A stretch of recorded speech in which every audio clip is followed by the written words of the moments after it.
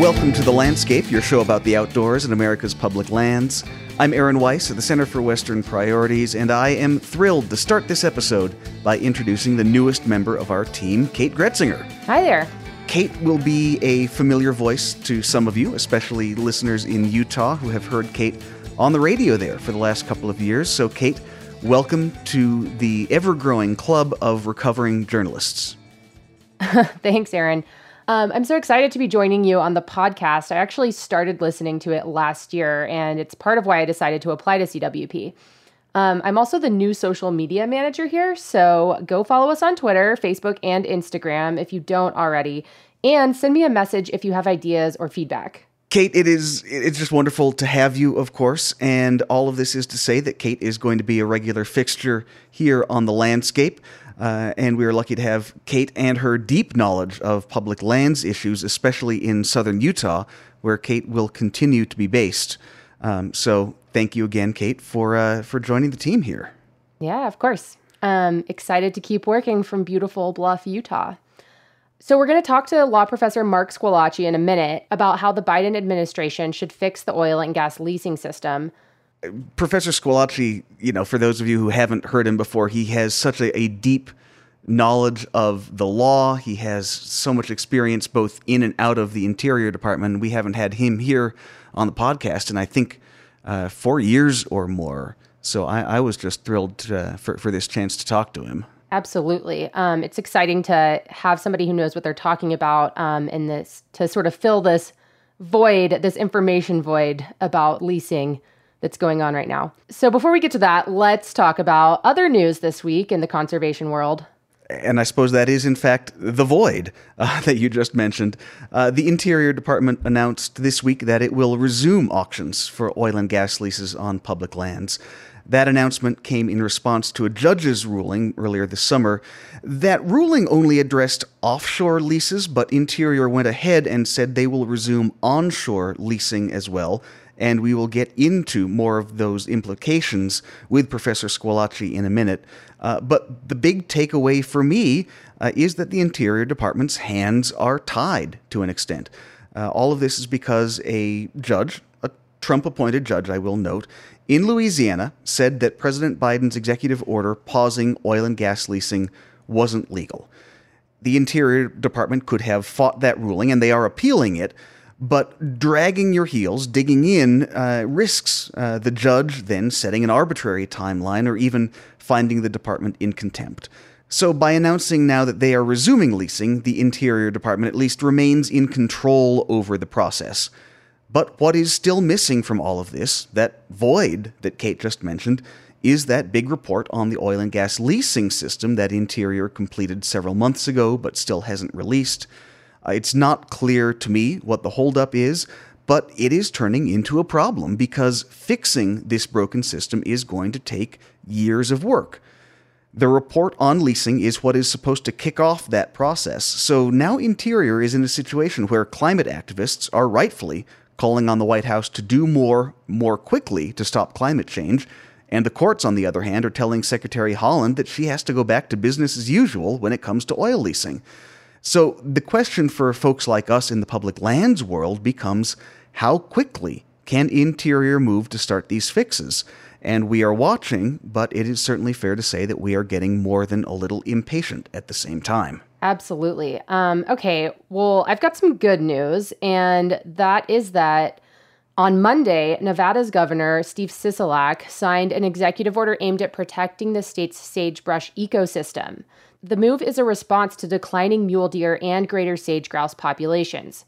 So Nevada's Department of Wildlife Conservation and Transportation will head up the initiative by identifying migration corridors and working to protect them from disruption and development. To me, this is really exciting because it demonstrates how 30 by 30 can work on the ground. If you haven't heard about it, 30 by 30 refers to this goal of preserving 30% of the world's lands and waters by 2030 in a way that supports biodiversity. There are plenty of ways to reach the goal, including private conservation, but it's really great to see Nevada stepping up to the plate with this initiative. And Nevada, I'll note, comes on the heels of California where there is a statewide 30 by 30 goal. We may see something from New Mexico here as well in the next day or so. So we are seeing states take action on their own, and that is thrilling. And I think it's a sign that even the broad goal that the White House set earlier this year with the America the Beautiful initiative is having an effect. And now it really does become up to the Interior Department to bring all of these state initiatives together to create a playbook of sorts, to show here are the best practices, here is a toolbox of tools that states can use to make 30 by 30 a reality. We are still waiting for the Interior Department to release its report on how to fix the oil and gas leasing system in America. So in the meantime, we called up a friend of the podcast who has some big thoughts on what needs to be done. Mark Squillace literally wrote the book on public lands policy in America, several books to be precise. He is a professor and the director of the Natural Resources Law Center at the University of Colorado School of Law. He also served as a special assistant to the Interior Solicitor under Secretary Bruce Babbitt during the Clinton administration. Professor Squillace, welcome back to the podcast. Thanks so much, Aaron, for having me. And our policy director here at the Center for Western Priorities, Jesse Prentice-Dunn, is back with us as well. Jesse, thanks for being here. Thanks as well. Good to be here. Professor Squillace, let's just start with an overview. And I know this is a topic that could take an entire podcast just on its own. But from a quick overview, what is broken about the public lands oil and gas leasing system in America? Yeah, I mean, so I think what's broken is that there's no sort of holistic view of how to manage oil and gas policy on public lands. I mean, I've always thought that there's an opportunity for the Interior Department to sort of show leadership on how we're going to manage oil and gas development going forward. Obviously, there's a lot of private oil and gas development that goes on. Interior can't control all of that, but you could certainly model good behavior. And of course, one of the things that the federal government needs to be thinking about is sort of ratcheting down oil and gas development over time. We all know that we're going to be hitting a point in the next couple of decades where we have to basically show that we're not using these resources anymore, at least to the extent that we are now. And so how do we get to the point where we are today and to a point we need to be in the future where we're using far less oil and gas than we do today? So it's a kind of what I've called managing the decline of oil and gas resources. You know, we're seeing how this is likely to play out. I mean, we're going to be seeing over the next decade or two a vast expansion of electric vehicles, I think, in the transportation fleet. That is going to really curb the demand, particularly on the oil side. There are other things happening with the gas supply that I think could also curb demand there. And so, you know, this is probably happening inevitably. And so a responsible manager, it seems to me, kind of plans for this and decides how it's going to go, doesn't let it happen sort of just the way market forces might take it. And the reason I think we know this is because of what we saw with the coal industry. You know, many of us were arguing years ago that the government needed to manage the decline of coal in a responsible way. Otherwise, there were going to be all kinds of dislocations with the way that coal communities were impacted by the decline of coal. And nobody really did anything, at least not in any kind of managed or holistic way. And I think we've seen the consequences. So sort of looking at the big picture, I think that's one of the ways that I sort of think about this issue. And I wish someone would step up, and Interior might be a good agency to do it, step up and say, we need to manage this decline in a responsible way. We're not going to shut off oil and gas development overnight, but we're going to try to get there. We're going to show a glide path that takes us to the sort of the end of the fossil fuel industry. Jesse? You know, Professor Squillace just mentioned the big picture. And so just to kind of set the table here, you know, right now, more than 26 million acres of public lands are under lease for oil and gas. And to put that into context, that's bigger than 14 of the states in the United States. It's bigger than Kentucky. And right now, the U.S. Geological Survey is telling us that emissions from fossil fuels extracted from public lands account for nearly a quarter of our nation's emissions. So we're not really talking about change you find in the couch or something small. Like this is a big national issue that needs to be tackled and tackled quickly. So, Professor Squillace, you say we need to manage the decline. Is the law as written, does that provide enough tools to manage the decline? Can the secretary, using the discretion she has under the law as written today, can she start managing that decline, or is it going to take acts of Congress? So I think she can manage the decline effectively on public lands. And I agree with Jesse that certainly there is quite a bit of development on public lands, but I do think that to some extent it's going to have to be other agencies, maybe like EPA, that force some changes on private lands. But if we just stick with the public lands piece of this, there are quite a few things I think that Interior can do. Number one, they need to raise the royalty rates to a market rate, or maybe going a little bit above a market rate, and maybe ratcheting up these things in ways that discourage development of marginal resources. We shouldn't, when we start thinking about trying to get rid of some of our oil and gas development, we should probably start thinking about not allowing development on some of these marginal properties. You know, Jesse mentioned that there are 26 million acres of public land under a lease right now. More than half of those acres, a little over 13 million acres, are not being developed in any way. And it's because of the way the laws work.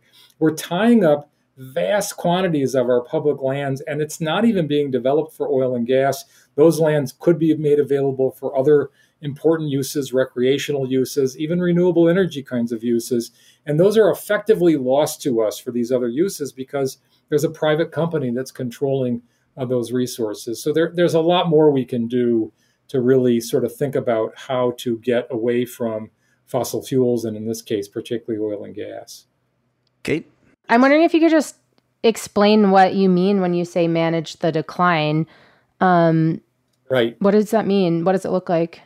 Yeah, so managing the decline, in my mind, is recognizing that over time, we essentially need to avoid developing using fossil fuel resources. So I want us to be on a sort of a regularized, sort of definite glide path where basically, you know, a graph that shows a declining amount of development and use of oil and gas. It's not going to be a perfect straight line, right? There's going to be some ups and downs, but the trend should be down.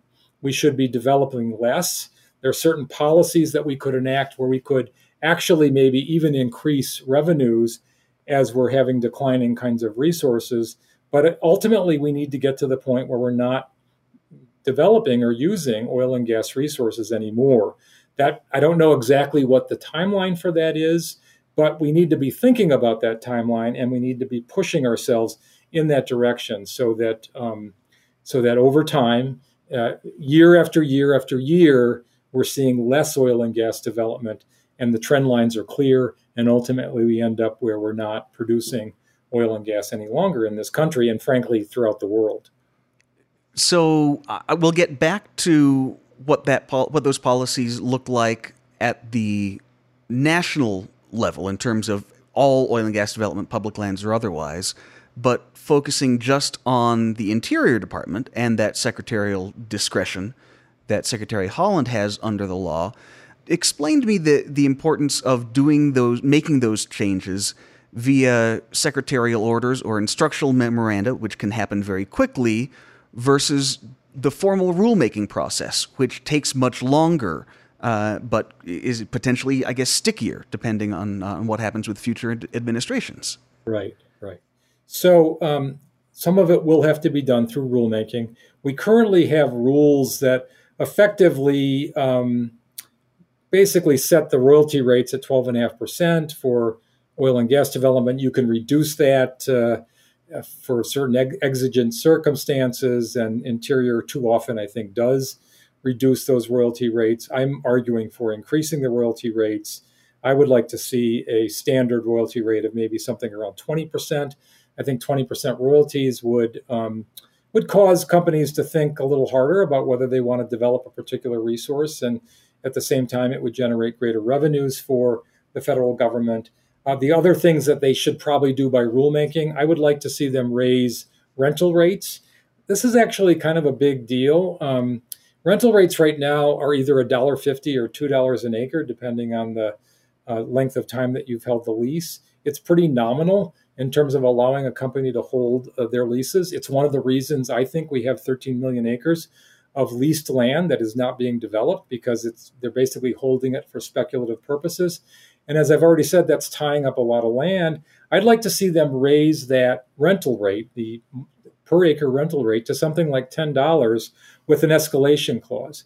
So it starts maybe at $10 for the first few years. If you develop the lease, then, the way that rentals work is you don't pay the rentals once you're paying royalties. So the rentals only apply when you're not developing the lease. So I want to discourage people from holding leases for speculative purposes. Start off high and let it escalate up over time, so that the longer people hold the lease, the more money they have to pay to keep it. And that disincentivizes, frankly, buying the lease in the first place, but then holding it for a long term if you don't really plan to develop it. And it also, at the same time, as I said, raises pretty significant revenues for the state and the federal governments that are affected by it. So I'd like to see those kinds of things. There is one really good thing that could be done without rulemaking, and that is ratcheting up what we're doing in terms of conditions on both leases, and those are often called stipulations, and also conditions that we impose on permits. So in order to develop an oil and gas property on public lands, you have to get a lease from the federal government, and the lease can include conditions or stipulations that limit the way that development occurs. And then you still have to get a permit to drill, and you file what's called an application for a permit to drill, or an APD. And you can include additional conditions on that APD. There's been a lot of controversy about the BLM, for example, trying to require capture of methane from oil and gas development. I think that could be done as a condition on an APD or maybe on a lease. The Interior Department could say, look, you can have the lease, but if you're going to develop the oil and gas, here's what we need you to do to capture that methane.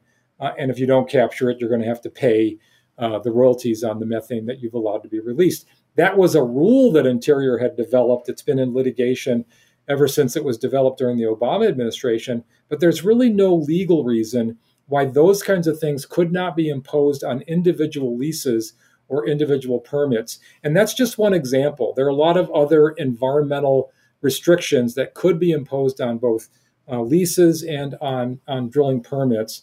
And I'd like to see more aggressive use of these things. And this is not about really penalizing companies so much, but it is about maximizing revenues for the state and federal government. And it is about making sure that we're on this glide path downward to try to get to the point where we're not developing as much oil and gas. Jesse? I think that is spot on. And I really think the name of the game going forward is how we're going to use this permitting process to really look out for the public good. I think in terms of climate and in terms of economics, Professor Squillace mentioned raising royalty rates, possibly to 20%, which is a level similar to Colorado and New Mexico, what they charge on their lands. We did an analysis last year that found if the national rate had been raised to that, taxpayers would have gotten an additional $6.5 billion, which is not a small figure over the previous 5 years of that. So we're really talking about something substantive here. And I think the overall narrative is, if these are resources that are owned by the American people, we should not only be seeing a fair return for them, but we should be planning for our future and what development of them means for that. But just to go back, I think the permitting process and all of these steps, you really laid out a really compelling roadmap of how we can reform this system. Yeah, so I have a question. One thing that we hear from the oil and gas companies often is that if you make it expensive to drill on federal lands, they're just going to go to private lands.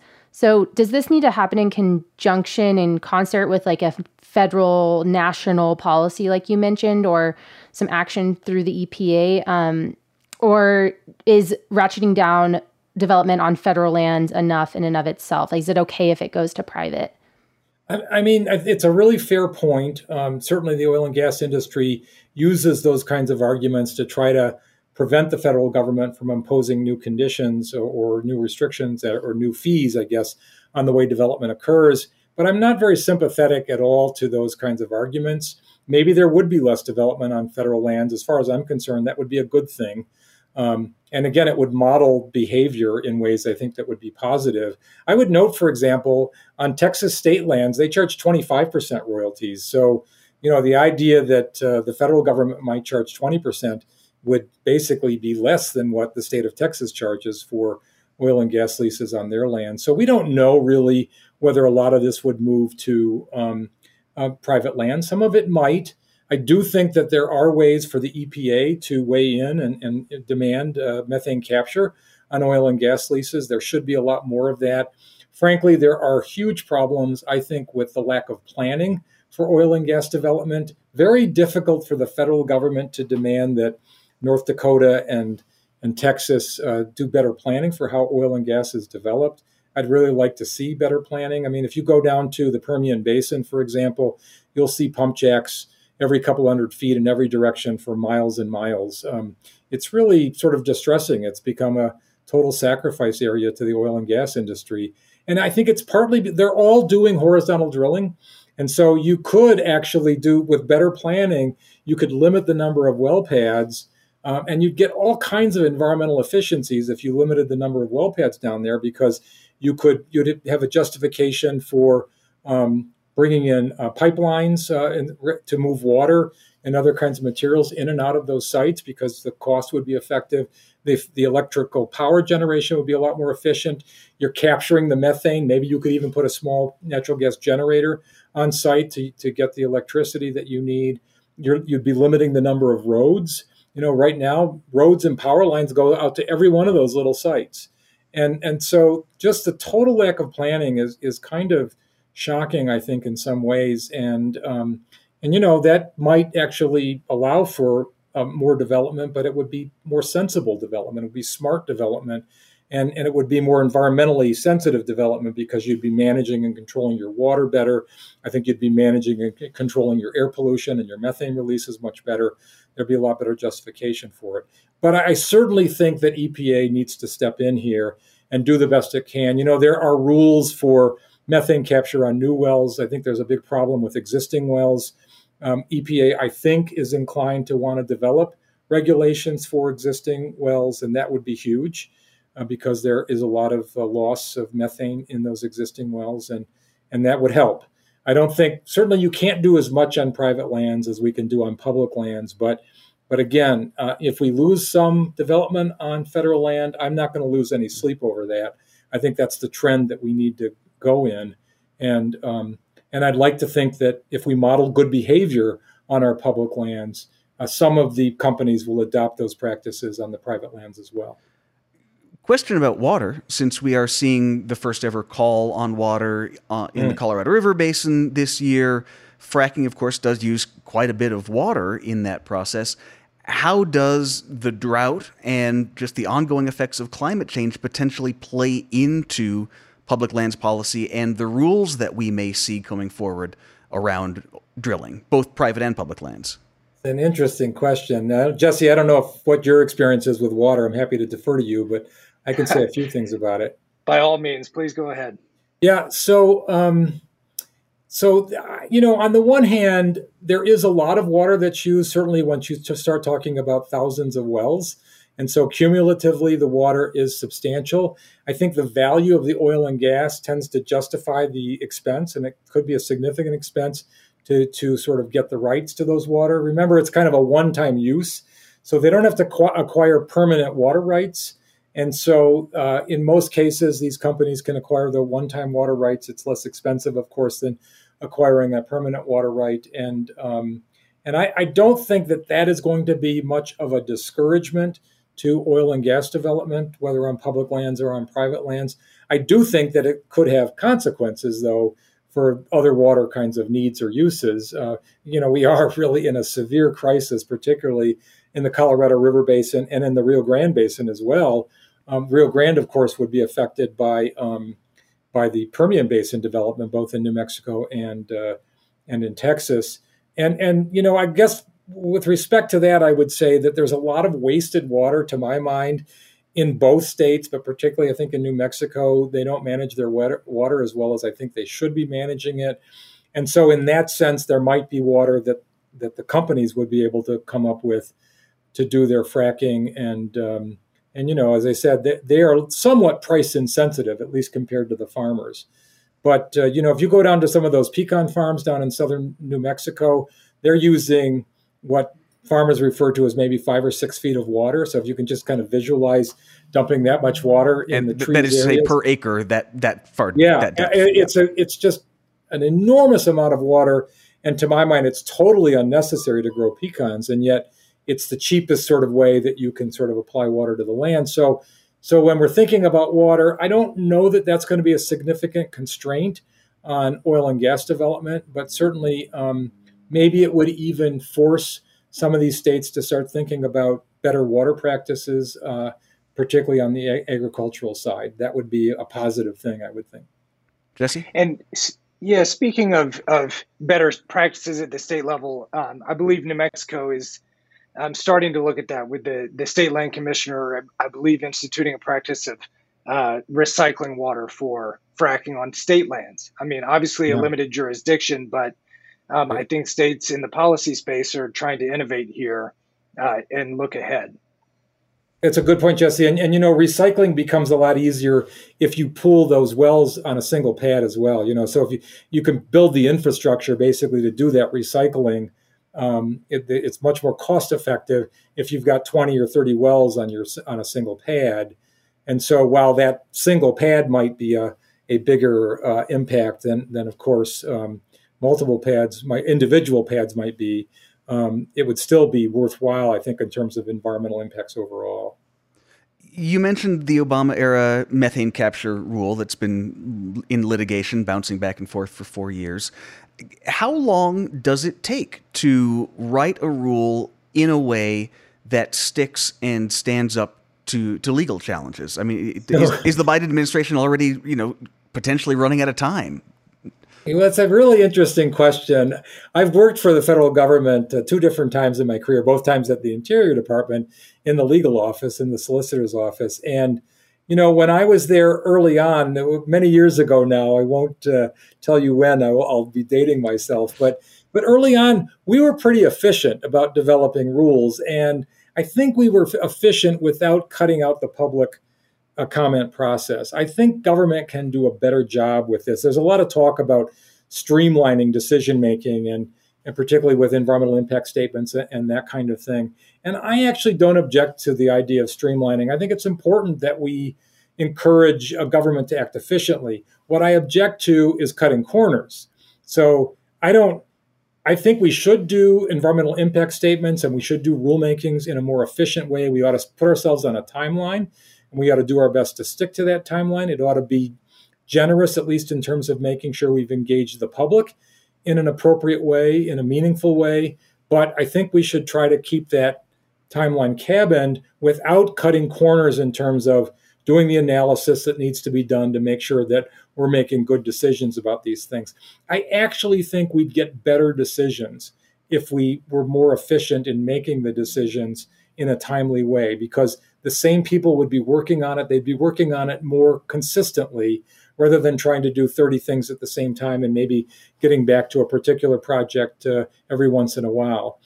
You forget what you were working on if you haven't worked on something for a couple of weeks and there's time loss. People leave and you have to bring somebody else in to do it. So I really think the government ought to be thinking about efficiency. The way the rulemaking process works, you only really have to give 30 days for public comment. I'd be more generous than that. I'd give 90 days probably for public comment. You have to respond to public comment, right? So I think that can take some time. But you can do all of those kinds of things much more efficiently. And the government needs to do that. They need to figure out how to act efficiently and how to streamline their decision-making processes without cutting corners in terms of their assessments and their analyses and all the things that need to be done. Not necessarily easy, but I think at the end of the day, much more satisfying, not just for the public, but for the agency people working on these things. They can kind of see a timeline and they can kind of stick with the timeline and hopefully see the progress that they've made in getting out rules on whatever they might want to get rules out on methane capture or whatever it might be. Kate? Sure. So I think maybe this is what Aaron was getting at, but do you have a sense of why the Biden administration hasn't put out its report on the reforms that need to occur? No, I mean, you guys probably followed this. They had a hearing that quite a while ago now. I testified at that hearing and I submitted comments. I think I sent them to you, Aaron. Yep. And so there was kind of a notice and comment process and even this public hearing. It seemed like they could probably move more efficiently on some of this stuff. Certainly they would have to go through proposed rules first. I really don't know. I mean, I'm not on the inside, obviously, and I'm very cautious about trying to get inside information from people who are in that responsible position. I mean, I know them reasonably well. I could probably call some of them, but I'm reluctant to sort of interject myself other than through the official formal kinds of processes that are available to me. If somebody calls me, I'm certainly willing to talk to them. And I have had occasion to talk to some people who are involved in the administration and, talked about some things that I think could be done. I wish they would have moved by now on some of this. I don't know what's holding it up. I don't know what their timeline is or whether they even have a timeline for when they're going to be acting on some of this stuff. And frankly, I know that a lot of this is controversial. If you propose raising the rental rates on oil and gas leases to $10 an acre, as I've suggested, and then escalating up from there, the oil and gas industry is probably not going to be happy about that. In fact, they might be very unhappy. But again, I would point out to them, you guys have 13 million acres under lease right now that you're not using and developing, and that is tying up our public lands in ways that are totally inappropriate in terms of the needs that we have for our public lands and what we ought to be doing. And frankly, if they're not going to develop them, maybe oil and gas is a good use of those lands, but let's release them. Let's not hold them up. I mean, there's another problem sort of related to this, which is just the fact that the federal government has suspended a lot of leases. When you suspend a lease, and you can suspend them for basically in the interest of conservation is what the statute says, and it was originally, I think, intended to be about the conservation of the resource. The courts have suggested that environmental conservation is a good enough justification as well. But the government, the Interior Department, suspends thousands of leases without giving any explanation. And there are something like over 600 leases right now that are under suspension. When you're under suspension, you pay nothing. You pay no rentals, you pay no royalties to the federal government. And they have not given any reasons for these suspensions. There's no documentation about why they suspended them. Over 600 of these have been suspended for over 30 years. A lease is not even supposed to last more than 10 years if you're not producing. So what is going on with all these leases that have been suspended? And why isn't the government taking action to basically remove those leases from the public lands? That's probably what should be done in most of these cases, but we don't know. I mean, because they have not given reasons for those suspensions, we have no idea why they suspended them. Maybe there are some legitimate suspensions, but it's hard for me to believe that you should suspend leases for 30 years or more. That seems absurd to me, and that really needs to be changed. And I'd like to see Interior move on that and move on it quickly. So we're recording this Tuesday afternoon, late in the afternoon, and there was just a development in the court case out of Louisiana over the administration's leasing pause. Jesse, I'll toss it over to you and let you break down what just happened.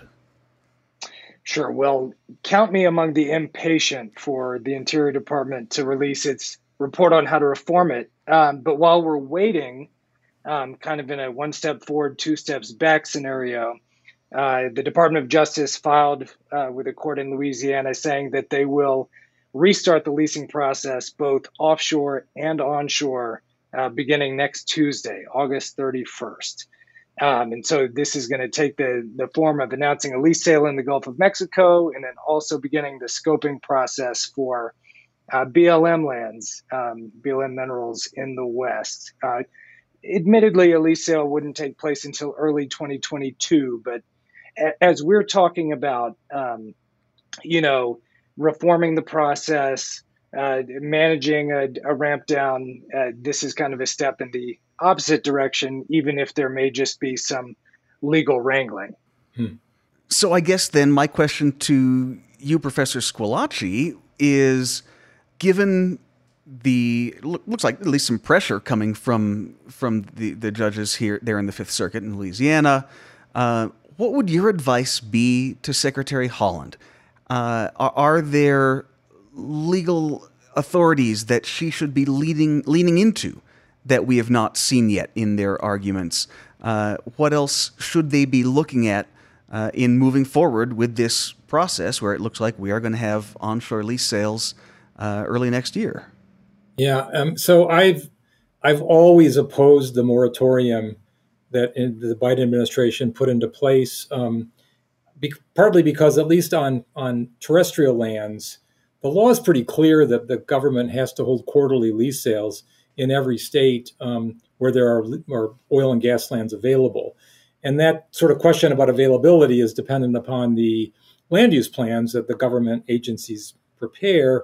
And most of those plans make lots of lands available for oil and gas development. So I think it's pretty hard to argue, at least with respect to public lands, that you shouldn't hold any lease sales. It's a little bit fuzzier, I think, with respect to offshore leases, and I think there might be more discretion there. But the point here is that just because you may have to have a lease sale doesn't mean you have to sell lots of tracts.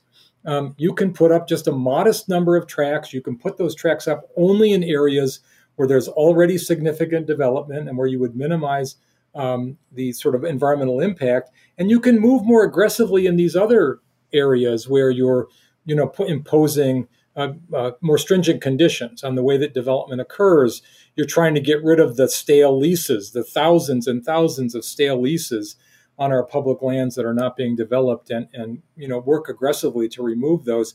The oil and gas industry kind of had a field day with this moratorium, and I think there was some level of dishonesty about the impacts on revenues, because really there for many months there was actually not a lot of interest in new oil and gas leasing on public lands because of COVID. And, with COVID, nobody was driving anymore. And so demand went down dramatically. Of course, that's evolved and changed now.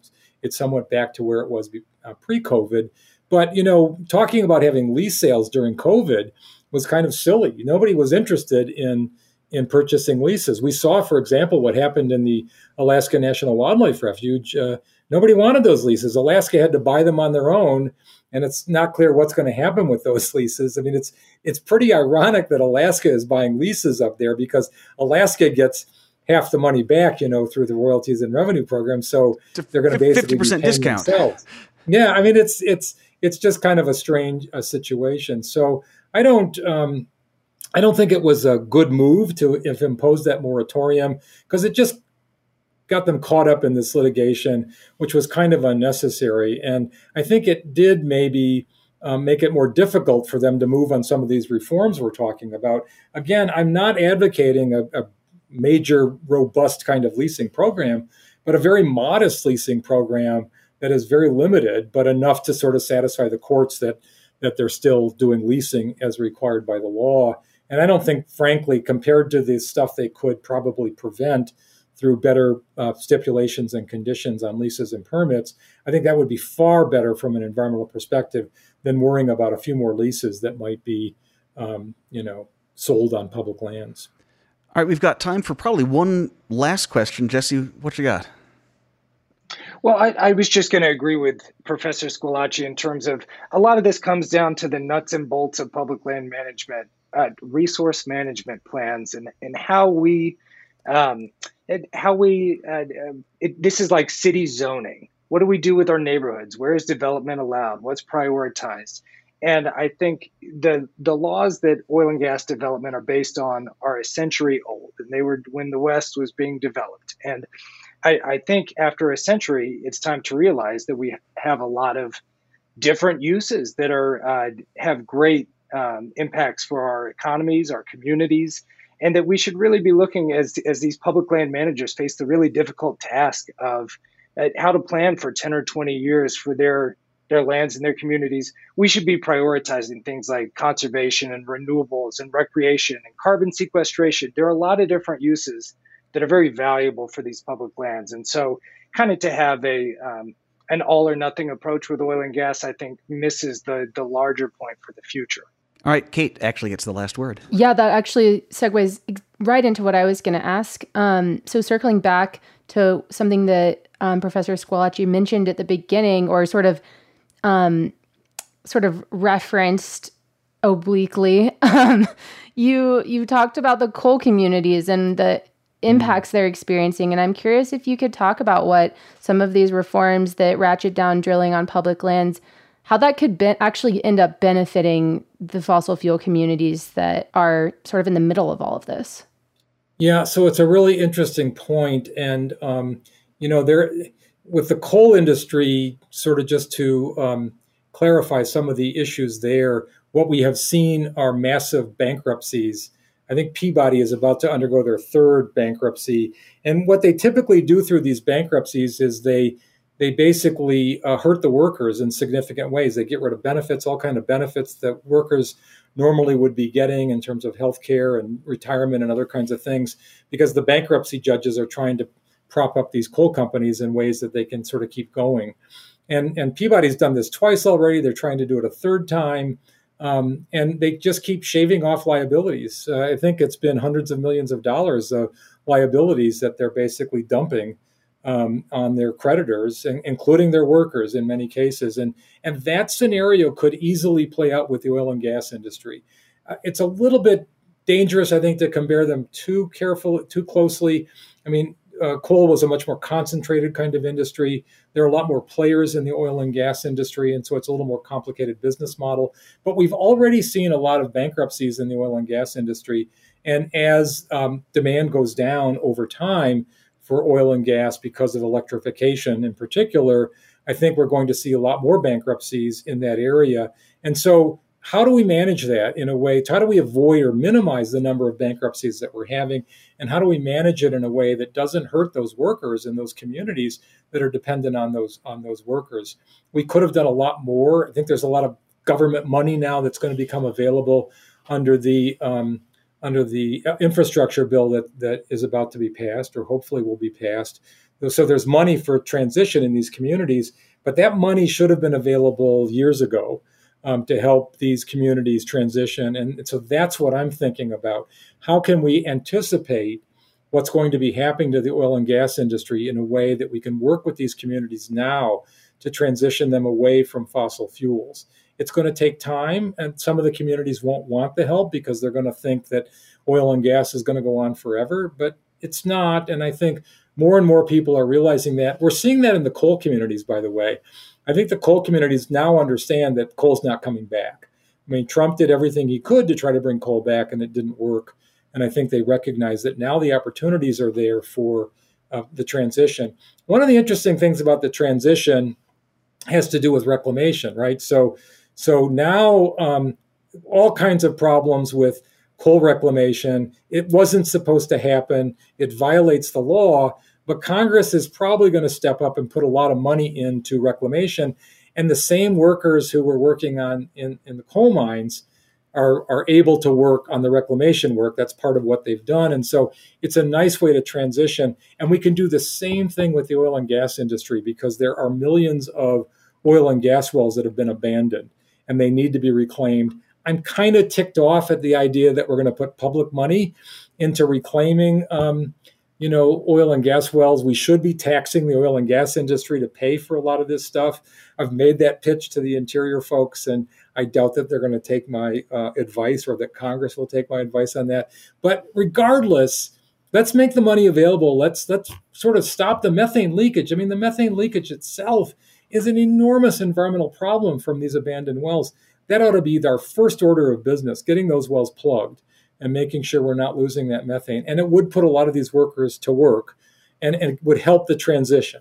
Again, planning, thinking about, okay, how do we move this transition along in a responsible way, keep workers working to the extent that we can, and gradually move them out of that industry as much as we can. Sorry, that was a little long-winded, but I hope that's okay. Always nice to end with a way looking forward. So, Professor Mark Squillace, thank you so much for coming back to The Landscape. Delighted to be here.